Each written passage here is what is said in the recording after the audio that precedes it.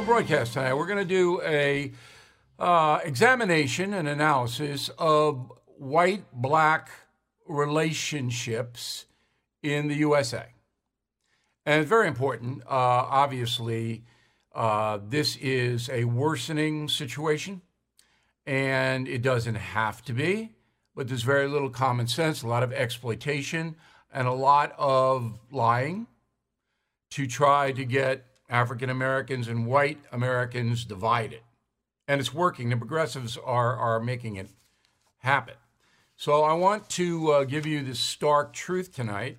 But first, did you see the Biden-Stephanopoulos interview this morning on ABC? So as I told you, George Stephanopoulos is not a journalist, and he's not even close to being a journalist, but he is ABC's, I guess, senior correspondent. Is that what they call him? I mean, you know. And it's not that is there anything wrong with Stephanopoulos? I don't really like him personally, but he shouldn't be there. And now he's Biden's go-to guy. So you remember Barack Obama's go-to guy was Steve Kroft of 60 Minutes. Remember that? When Donald Trump was running for president, his go-to guy was me. And those are some of the best interviews I think you'll ever see that Donald Trump gave. We're going to try to replicate those in the history tour.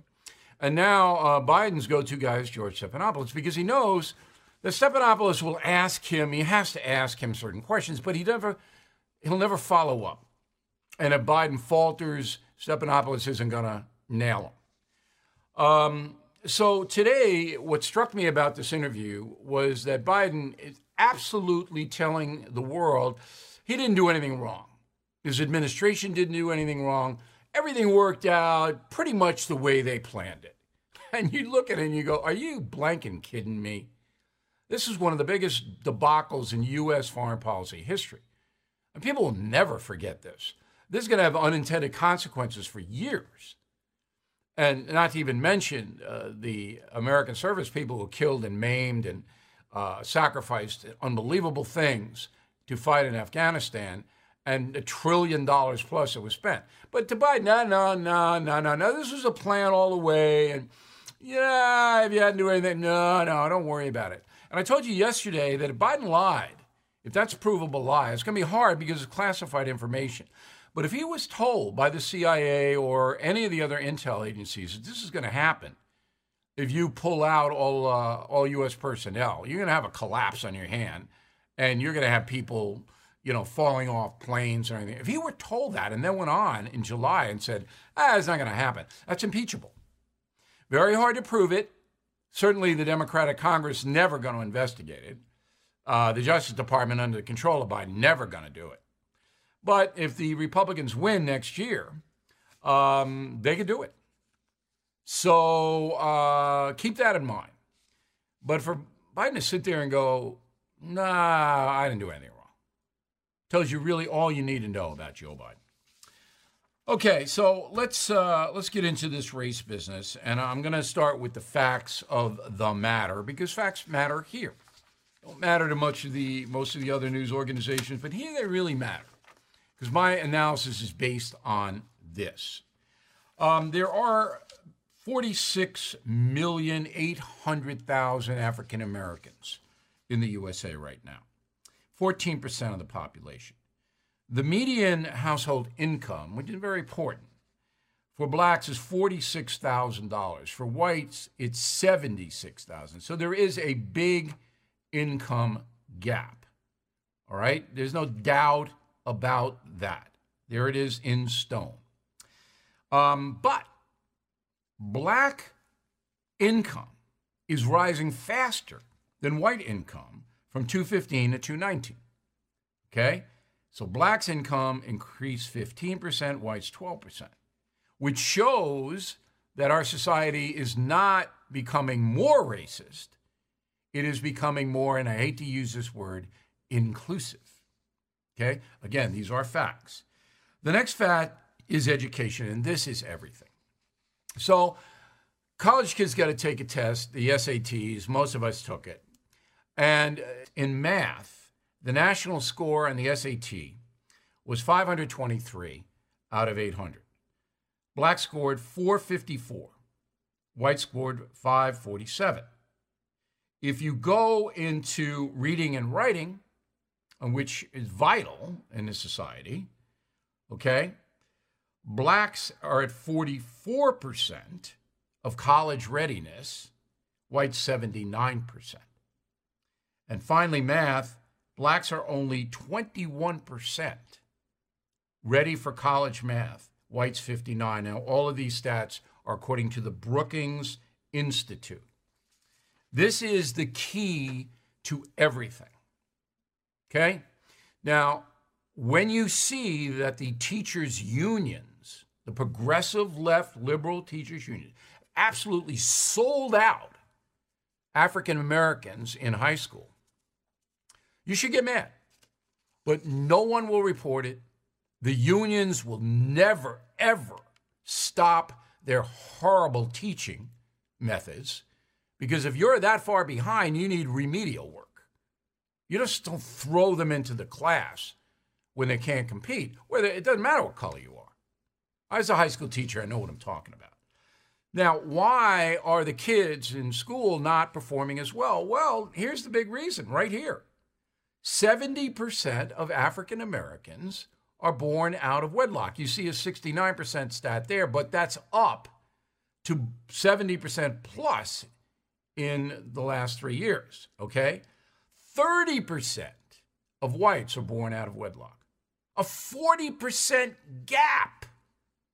That's why the kids in the African American precincts aren't learning, because there isn't a father there. Drives me crazy. Okay. Now, 20 years ago, 2001, Gallup asked Americans, are black-white relations good or bad? Net good, 63% in 2001, net bad, 35%. That's the same question in 2021. Net good, 42%, net bad, 57%. Look how it has changed in 20 years.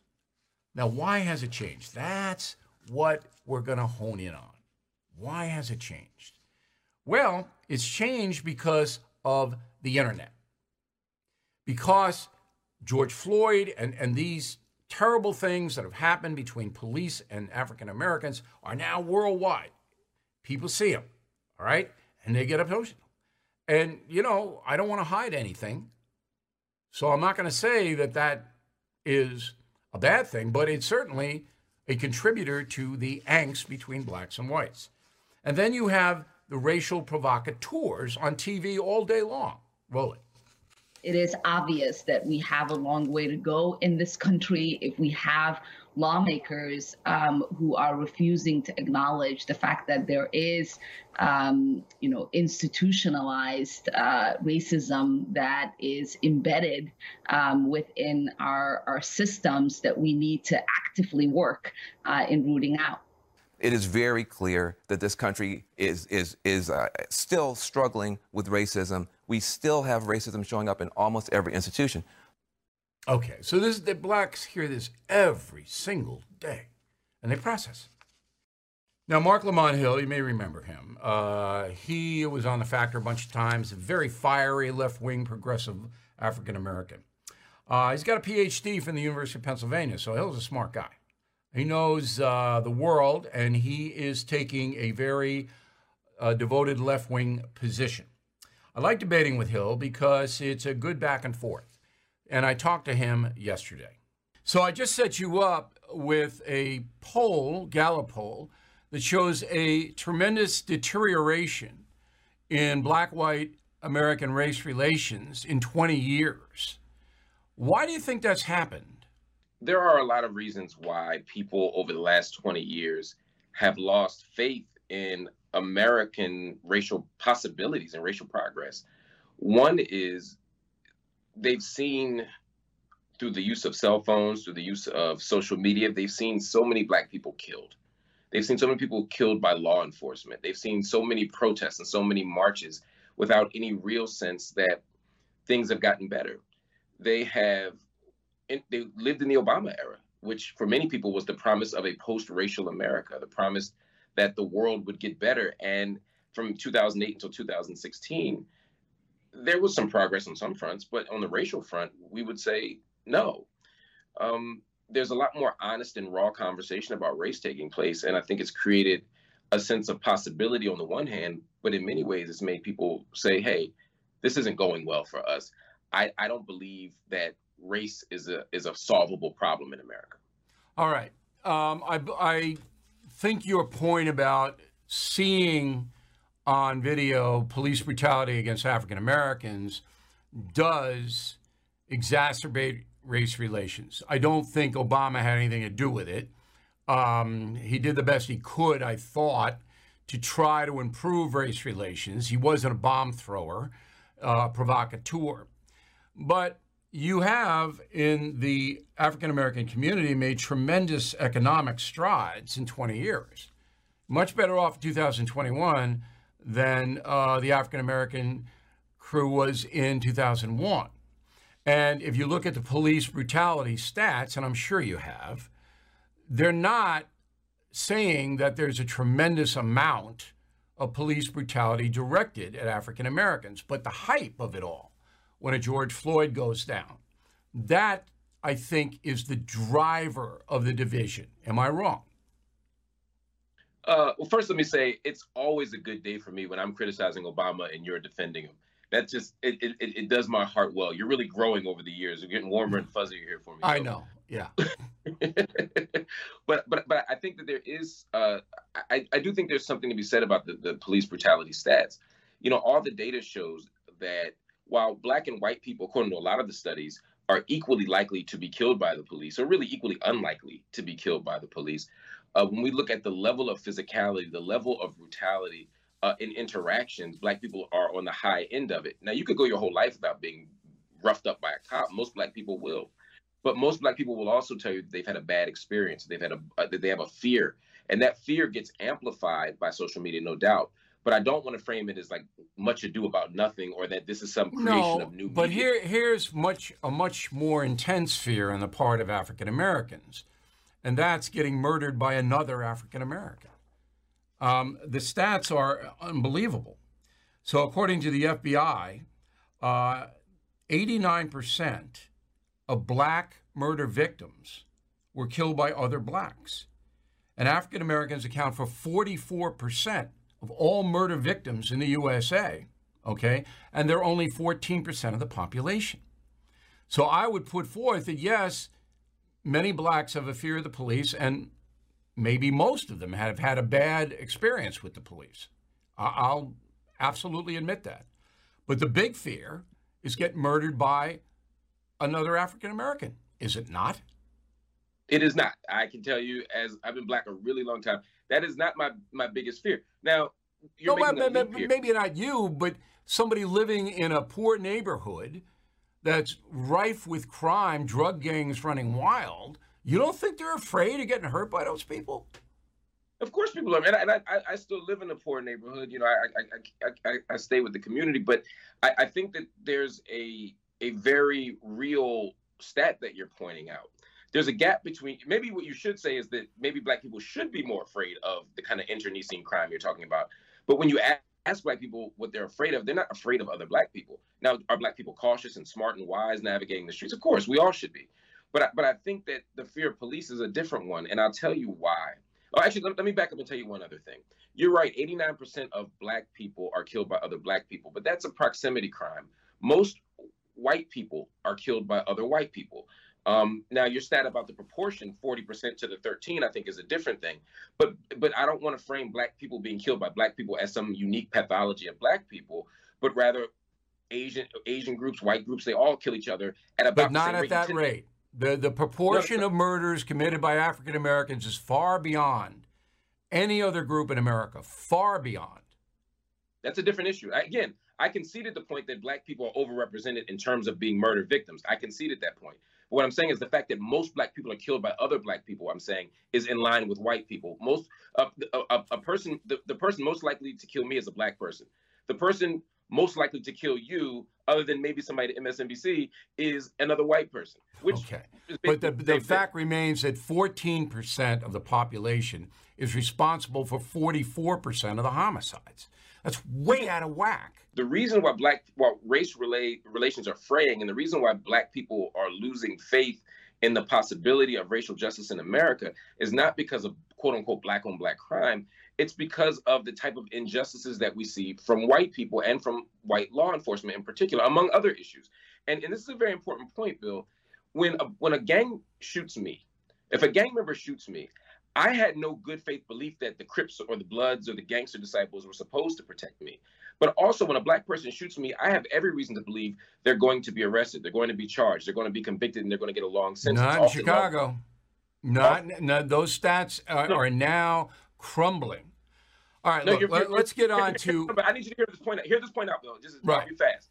My point is that when the police shoot me, it frays the social contract. When I don't get justice from a police officer, it makes me lose trust in the system. My faith in the system doesn't hinge on gang members treating me good. It hinges on the people paid to protect and serve me. People in power to give you a fair shot is a fair point. Okay, it's a fair point. But I'm trying to get to the root of the division that is widening between whites and Blacks. And part of the reason is the horrific level of violence in the African-American community, which I believe, and this is our last topic for you, stems from the dissolution of the family. So again, the stats are horrific, with more than 70% of babies, African-American babies, born out of wedlock. And for the whites, it's half that. And so you have almost chaos in the social fabric in many African-American neighborhoods because there's no dad. And you're a dad. You know how important being a dad is. There's no dad. And that isn't being addressed in any high-profile way by whites or Blacks in America, as far as I can see. I would say the exact opposite. I can't look at a conservative conversation and not hear about absentee fathers and the broken Black family. Because that's the genesis of the problem. The genesis of the problem is that. That's where it begins. The education. I disagree, but so there's two things here. The first thing for me is that I'm always fascinated at how the right loves colorblind policy. They love to not talk about race unless they're talking about dysfunctional Black neighborhoods. Then race becomes the most important thing to name. So it's an interesting conversation to have. That said, but that's not me. You've been talking to me for more than a decade. That's not me. Yeah, but I'm willing to talk about any aspect of the race situation. I wanted to get better. Right, and in the same way that when we're talking about Black people's fear, we're not talking about me. We're talking about the broader world who aren't as wise as you or I, Bill. But the idea here is, one, the source of Black fatherlessness, as we talk about it, is not, again, we have to talk about those sources. It's easy to say Black fathers aren't in the house, but many Black fathers who aren't in the house or near the house aren't there because of joblessness. They're not there because of mass incarceration over the last 50 years. There are reasons structurally that pull people away that aren't about individual choice. But the other thing we have to think about is just because people aren't married doesn't mean that they're not active and involved. Black non-custodial fathers are actually the most involved. So even when Black people aren't married, they might not live in the house, but they still come to the house. They still parent their children. But again, if we're going to look at the genesis of the problem, I want to look at those neighborhoods where Black men got 40 years for drug penalties, where other people got 5 or 6. And then we say, look, there are no, as we call them, OGs in the neighborhood to help people resolve disputes. So when you see young people killing each other, part of it is because the men in the neighborhood have been taken away. When people say they're fatherless, part of it is irresponsibility. I wouldn't doubt that, but a lot of it is structural. So we have to, if we're going to fix this, we got to go to the source of the problem. Some of it is structural, but when you have a 70% out of wedlock birth rate, and I'll make one last point and give you the last word. In the 1960s, there was a low fatherless rate in the United States, and the criminal justice system was worse then toward African Americans than it is now, but the family unit in African-American areas was more intact. The tradition was we stay together. And the crime rate for African-Americans in the 60s was much, much lower Then it exploded in the 80s and 90s with crack. And a lot of the people you don't want sent away for a long time destroyed thousands of lives. Thousands of lives. And you know that because some of your friends, just like some of my friends, succumbed to the narcotics. But anyway, when the family unit was intact for African Americans, all right, their crime rate was much, much lower. Last word. First, let's not romanticize the past. Part of the reason Black people hung together and stuck together and stayed in the same neighborhoods and stayed in the same houses was because we couldn't live anywhere else. We weren't allowed to do anything else. Jim Crow was a big factor in that. And then you raised an interesting point from the crime rise in the 1960s until now. Bill, the rise in crime is because of the rise in criminalization. When you look at from Nixon forward, the war on drugs begins when? In the 1960s. So of course, crime goes up. More things became a crime. If I take the law book and I thicken it and say you can get in trouble for more stuff, and drugs, as you pointed out, infiltrate the neighborhoods, then yes, more people will get caught for stuff. Yes, more people will go to prison, but it's not because we lost our moral compass. It's because there was a very concerted effort and focus on taking Black people and criminalizing them, and taking poor white people and criminalizing them. There were an awful lot of... The difference is my friends that got locked up are still away, and your friends who got locked up were able to come home. I don't have any friends who get locked up. I mean, I got to tell you, we'll talk about this some other time, but in my neighborhood, Levittown, if you were a dope dealer, you were the lowest scum of the earth. Everybody it was disgusting. Now it's different. So the peer pressure in my neighborhood was send those guys away. Marc Lamont Hill, very smart, honest guy. I've known him forever. And if Hill and O'Reilly can have a civil conversation about race, anybody can. Is that true? That is 100% true.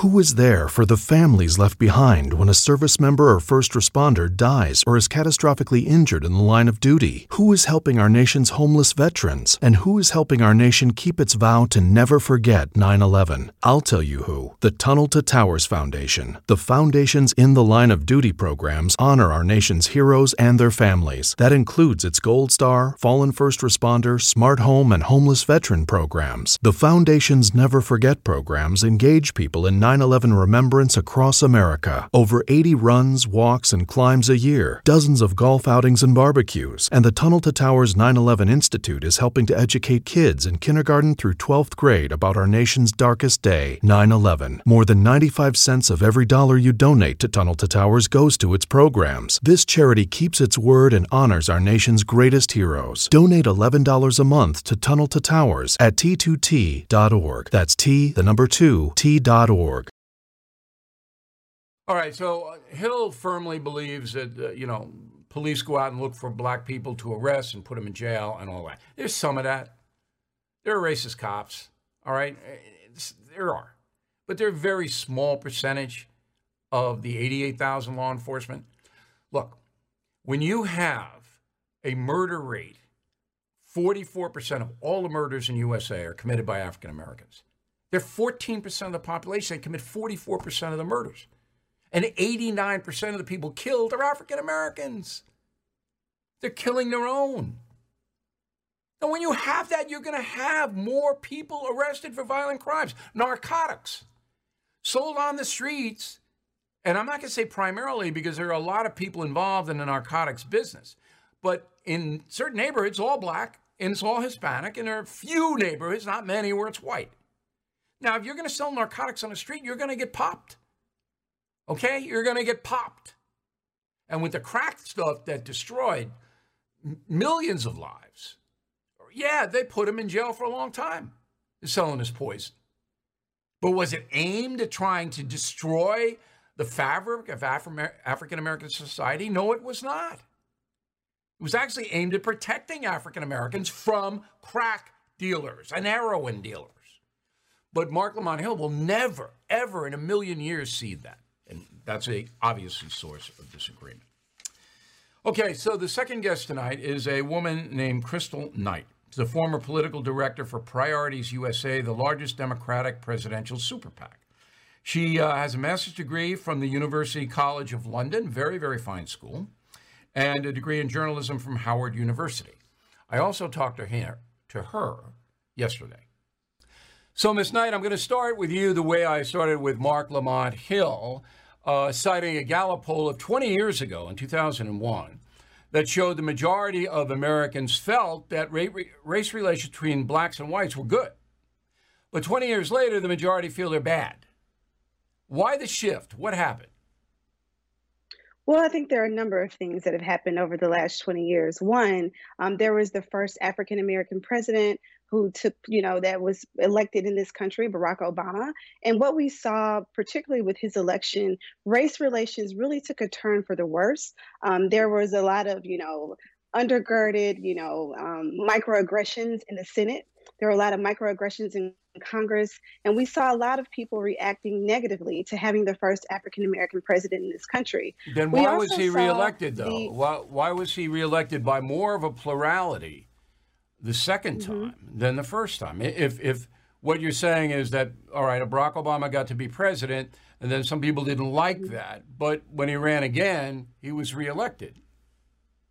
Well, the good thing about, elections in this country is that the majority wins, right? And so there was an overwhelming majority of Americans who still thought and believed in his presidency based upon some of the policies that he was able to accomplish, particularly ACA in his first term. And so it's not surprising that he got reelected because he was a good president. But what is surprising is how race relations took a turn and how the relationship between African Americans specifically and police, they began to deteriorate under his presidency and even in the years, the future years that preceded his term. And so we have to look at all of those things. I think even most recent with the George Floyd incident that happened last summer and all of the protests that have been happening, those things have not helped race relations in this country by any stretch of the imagination. Sure. But I think at this point that because of George Floyd in particular and others that have been captured on video and then sent out over the internet, that's the big component that's different now than 2001, is that a lot of the police brutality has been captured and sent out. And people react emotionally to that. African Americans react emotionally to it. And I think that has caused race relations to deteriorate in some degree. Right, but even though police are being caught on camera, the bad actors are still, taking place. And so on one hand, you're saying, yes, body cameras have helped improve, reprimanding police officers. But at the same time, you still have police officers who are literally out here punching citizens. Right here in the District of Columbia, last week, a man was arrested and he was literally punched in the face by a police officer while two other police officers held him. And so, again, if you know that you're being filmed, if you know that you're wearing a body camera, and you know that citizens now have smartphones, why do you continue to act Well, they're going to lose their jobs. You know they'll pay a price for maybe. That. No, that's not a maybe. They will. But the point is there are 88,000 law enforcement officers in the United States of America. Among those 88,000, a substantial minority of black officers and Hispanic officers. I don't believe there's a mass mindset to abuse African Americans. I don't believe that. Now, maybe I'm wrong, but I think the data backs me up. However, everyone knows there are bad police officers. There are brutal police officers. There are bigots who don't like blacks. Everybody knows that. But now in our society, if they are uncovered, they're gone. They're not protected any longer. Would you cede that point? I would not see that point. Really? Because when I think about Eric Gardner in New York and how he was choked to death, that police officer did not lose his job. When I think about Tamir Rice in Ohio, who was shot because he had a toy gun, that police officer was removed from the force, but he was able to move to another state and get another job on a police force. And so, there are instances after instances, just like those two, where police act improperly, they act incorrect, and they're either temporarily reprimanded, they're able to retire, and and still have their pension. They're able to go on and live another life. Whereas a person of color, a Black person, they're not afforded that same opportunity and that ability. And do you think this is endemic in our society? I mean, you think this is everywhere? I think that there is a problem with policing in this country. I believe that there needs to be a federal overhaul of the way that police conduct themselves with people of color in this country. And there needs to be a national registry that would, let other police districts know when a police officer has had a major or a serious incident, so that he or she is not able to simply retire or leave or resign. Look, I'm not going to get into that, but I am going to get into, if you are attacking the police, not you yourself, but any group or person, then the likelihood of African Americans being harmed rises. And I know you know the stat. I mean, it's an incredible stat that 89% of all African American homicide victims, people murdered, are murdered by other African Americans. And if you don't have a strong police force, that number is going to rise. So I talked to Hill about this. I said, okay, you don't like the police, you fear the police, but shouldn't you fear the African American killers more? You see what's happening in Chicago and D.C. and Philly and New York, where Black drug gangs are running wild. They're murdering people all over the place. And the police themselves are receding from it. They're not reacting as strongly as they once did. So by demonizing the police, aren't you putting African Americans in more danger? Well, listen, Bill, I think that you make a great point. Black on Black crime is a problem in this country. It's a problem in a lot of the urban centers of this country and major cities. What I'm saying, I'm not, demonizing police. I believe that police are needed in our society. What I'm saying is that we have to also fund other programs. We have to fund community violence intervention programs. We have to fund mental health programs. We have to fund job training programs. We have to fund things that are deterrents to crime. What we're seeing in a lot of the... Okay. Would you be willing to go out and, in addition to that, and I don't object to any of that, fund a massive family values campaign, so that the 70% of African-American babies born out of wedlock might drop down to 50%? Because as you know, young boys without a father, they are the first recruits of gang members. Would you be willing to do that? I would be willing to fund anything that would be supportive of communities of color and would allow communities of color to have the same access to equity that suburban communities have across this country. And so I reject the statistic that, because a child is born out of wedlock, that he or she does not have the same opportunity of success in this country. That just shouldn't be. And so that's a systemic problem that our country needs to work on and fix through legislation. But it's much higher in the African American precincts. And I think that if family were emphasized there, you would see more benefits go to younger African Americans. Last question. You're a very successful woman, very articulate woman. Do you think that America is noble? Has America been fair to you? I think that America is always striving to be a better country than the way that it was founded. I have to always go back to 1776 when this country was founded. It was founded with white, wealthy men in mind. So it was not founded with people of color in mind, and it certainly wasn't founded with women in mind. Have I enjoyed some of the success and the pearls of being an American citizen? Absolutely. But do I know that my country, I can push my country and advocate for my country to be a better America? Absolutely. No, we all want improvements. So I think, but yes. And I'm going to send you my book, Killing England. There's a reason why it was all white, rich guys making the Constitution. And why is that? Well, it's a long story, but it's basically they were the only ones that had the resources to go to Philadelphia. But they literally pillaged other countries for resources. I mean, how can you at that time, they were just hanging on and hoping they weren't going to be hung by the king. Well, we're gonna agree to disagree on that point. Well, but read my book first, because it's a fact-based book. and I'm sure you'll enjoy it because it's not a political book, it's just a history book. But there is a reason why that happened. But as you say, and I agree with you 100%, we're trying here to bring everybody together and everybody gets an equal shot at the pursuit of happiness. That's what it's all about. So I really appreciate it, Ms. Knight. Thank you for coming on. And if we can ever do you a favor of any kind, let us know, okay? Thank you for having me. Enjoyed the conversation.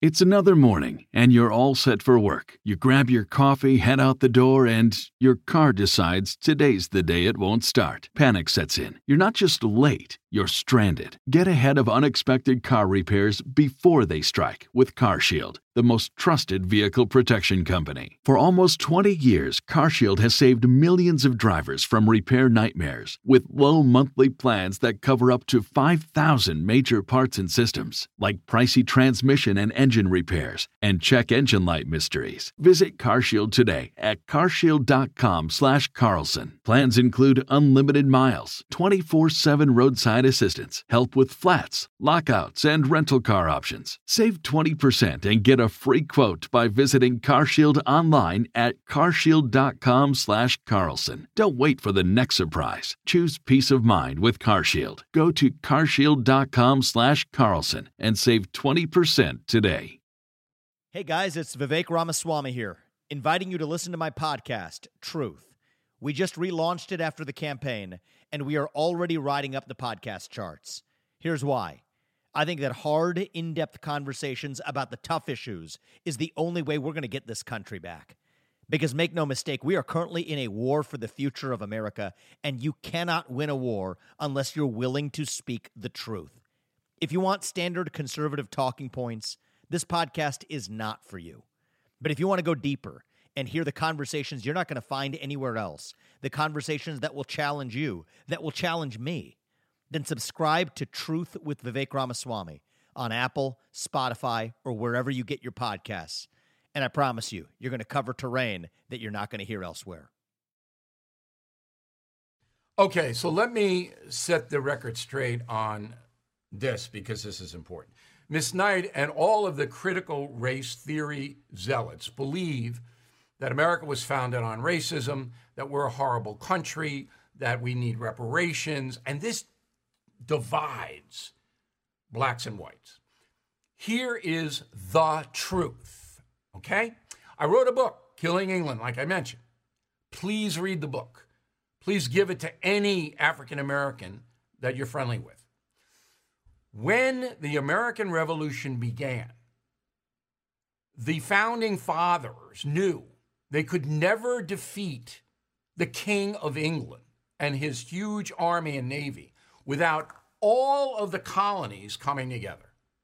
They couldn't just do it with New England or New York or Philadelphia. They needed everybody from Georgia way on up to the Massachusetts Bay Colony, which extended into Maine.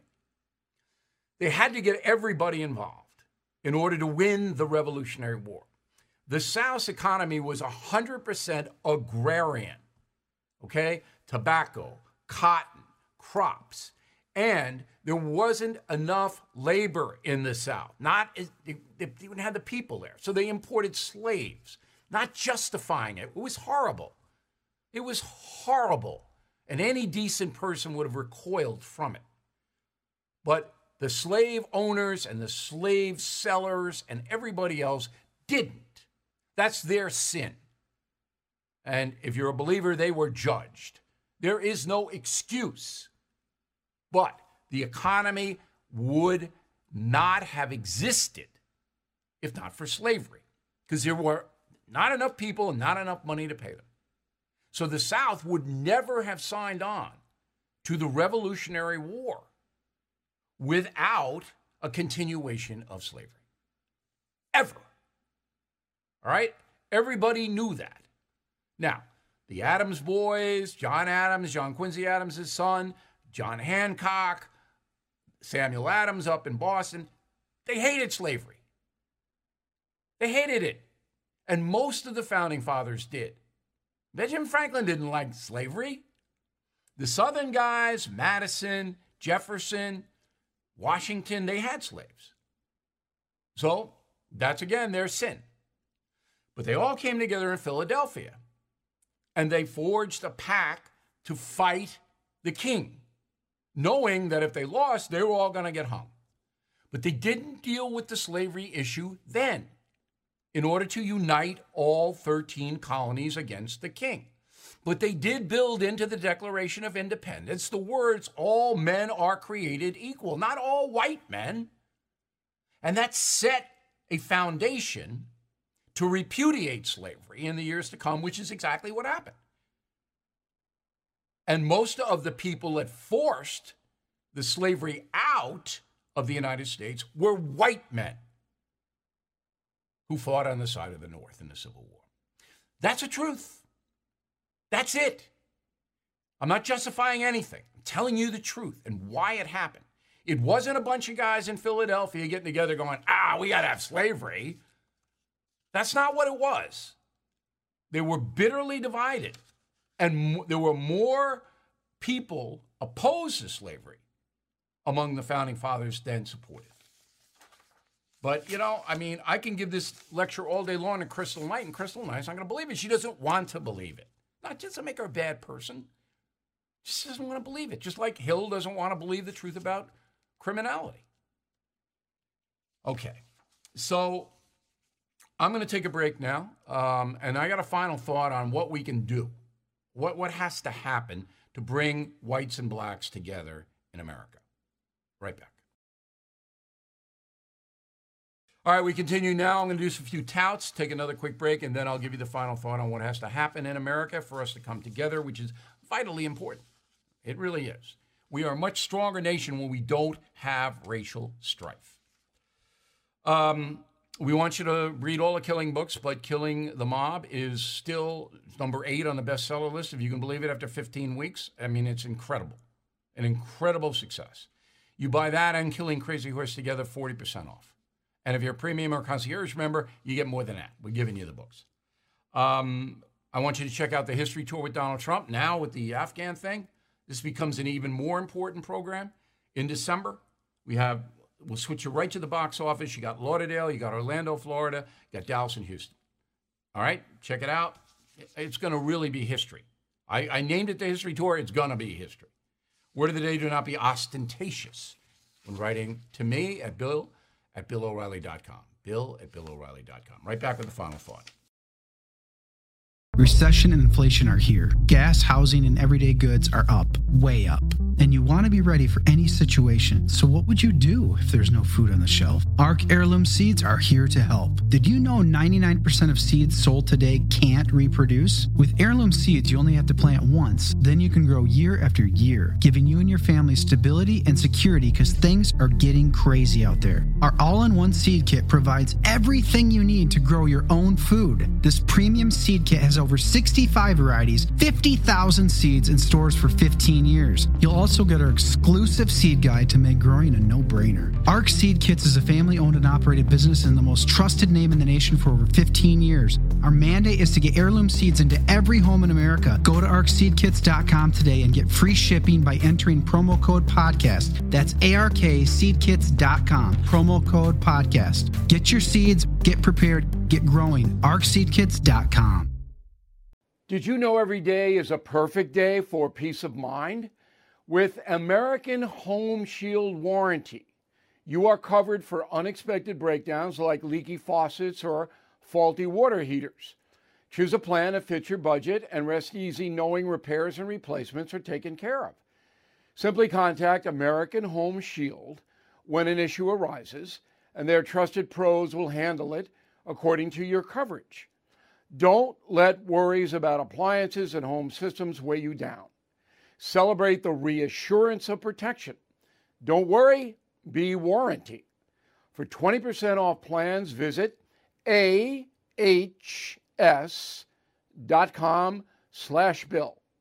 For more details, see ahs.com/contracts for coverage details, including limit amounts, fees, limitations, and exclusions.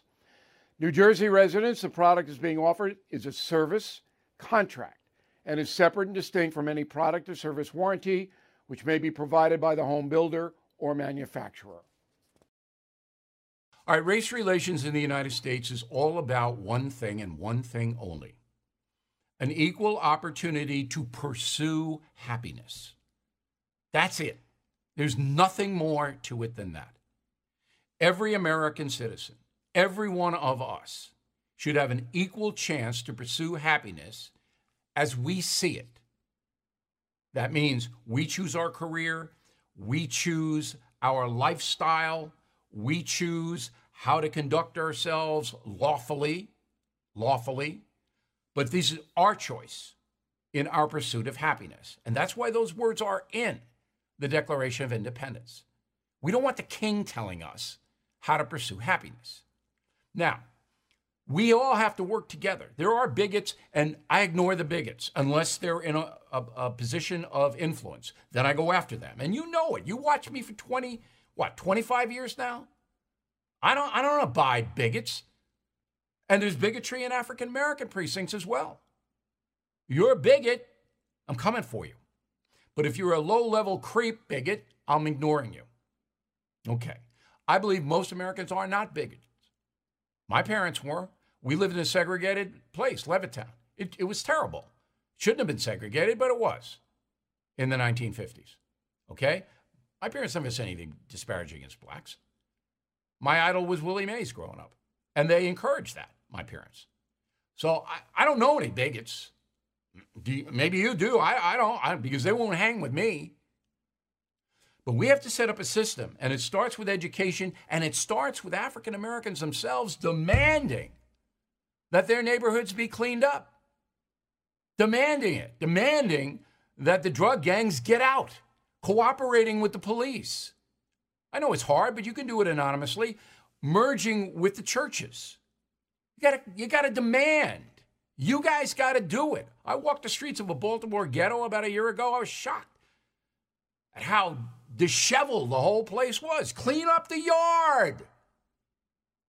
And you white people who don't think you have an obligation to help African Americans, you do, because they've had it tougher than us. There's no doubt they have. Their ancestors, many of them were enslaved. I know mine were in Ireland. I know how it is. If I can help anybody, any American, I will. And I have African American friends, and I've helped them because I understand the experience. I don't know their day-to-day experience. I can't walk in their shoes because I'm white. And I believe them when they say that some people look down upon them and some people are, bigoted against them. I know it happens. But if all of us would help each other and stop with the victimization, doesn't do you any good. You don't need a government handout. You need to get educated and work hard and obey the law. That's everybody, every skin color. That's what you need to do, not ask Biden for another check. That weakens the nation. It weakens you. So that's why I did this program tonight. I want to hear from you. Bill@BillO'Reilly.com. Again, if you think I'm being unfair in any way, let me know.